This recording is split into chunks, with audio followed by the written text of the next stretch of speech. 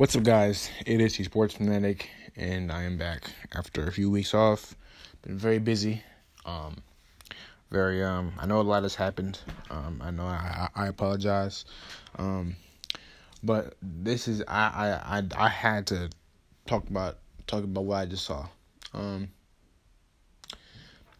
Kevin Durant has officially been ruled out for games 3 and 4 of this series against the Portland Trail Blazers. That's huge.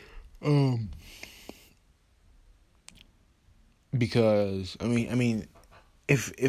the Trailblazers don't push this to 7 games under these circumstances, it will be a disappointment. If they don't go at least 6 with the Warriors, it will be a disappointment. There's no way that this shouldn't be tied at 2-2 heading into Game 5. If they don't take this 6 games, then that is an utter disappointment. It really is, because with KD out for games 3 and 4, and with you already having a game under your belt against the Warriors, playing them, not winning but playing them, now you can really focus in on them. Really, you have some tape on them. And there's no reason why they shouldn't go at least 6. There's no reason at all why it should not go at least 6. So Portland better be ready. Because I hope they. I really hope they don't think this is going to be an easy game 2 with KD out. We're 3 or 4.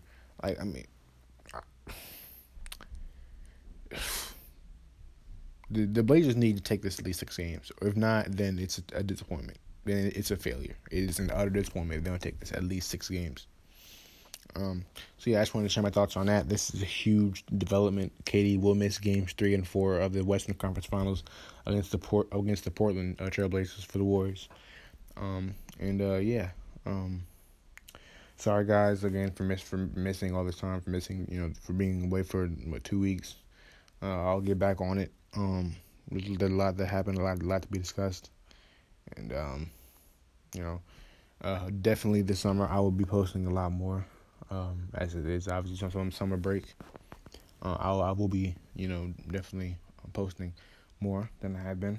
So you guys stay tuned, and I will see y'all when I see y'all. Peace. I'm out.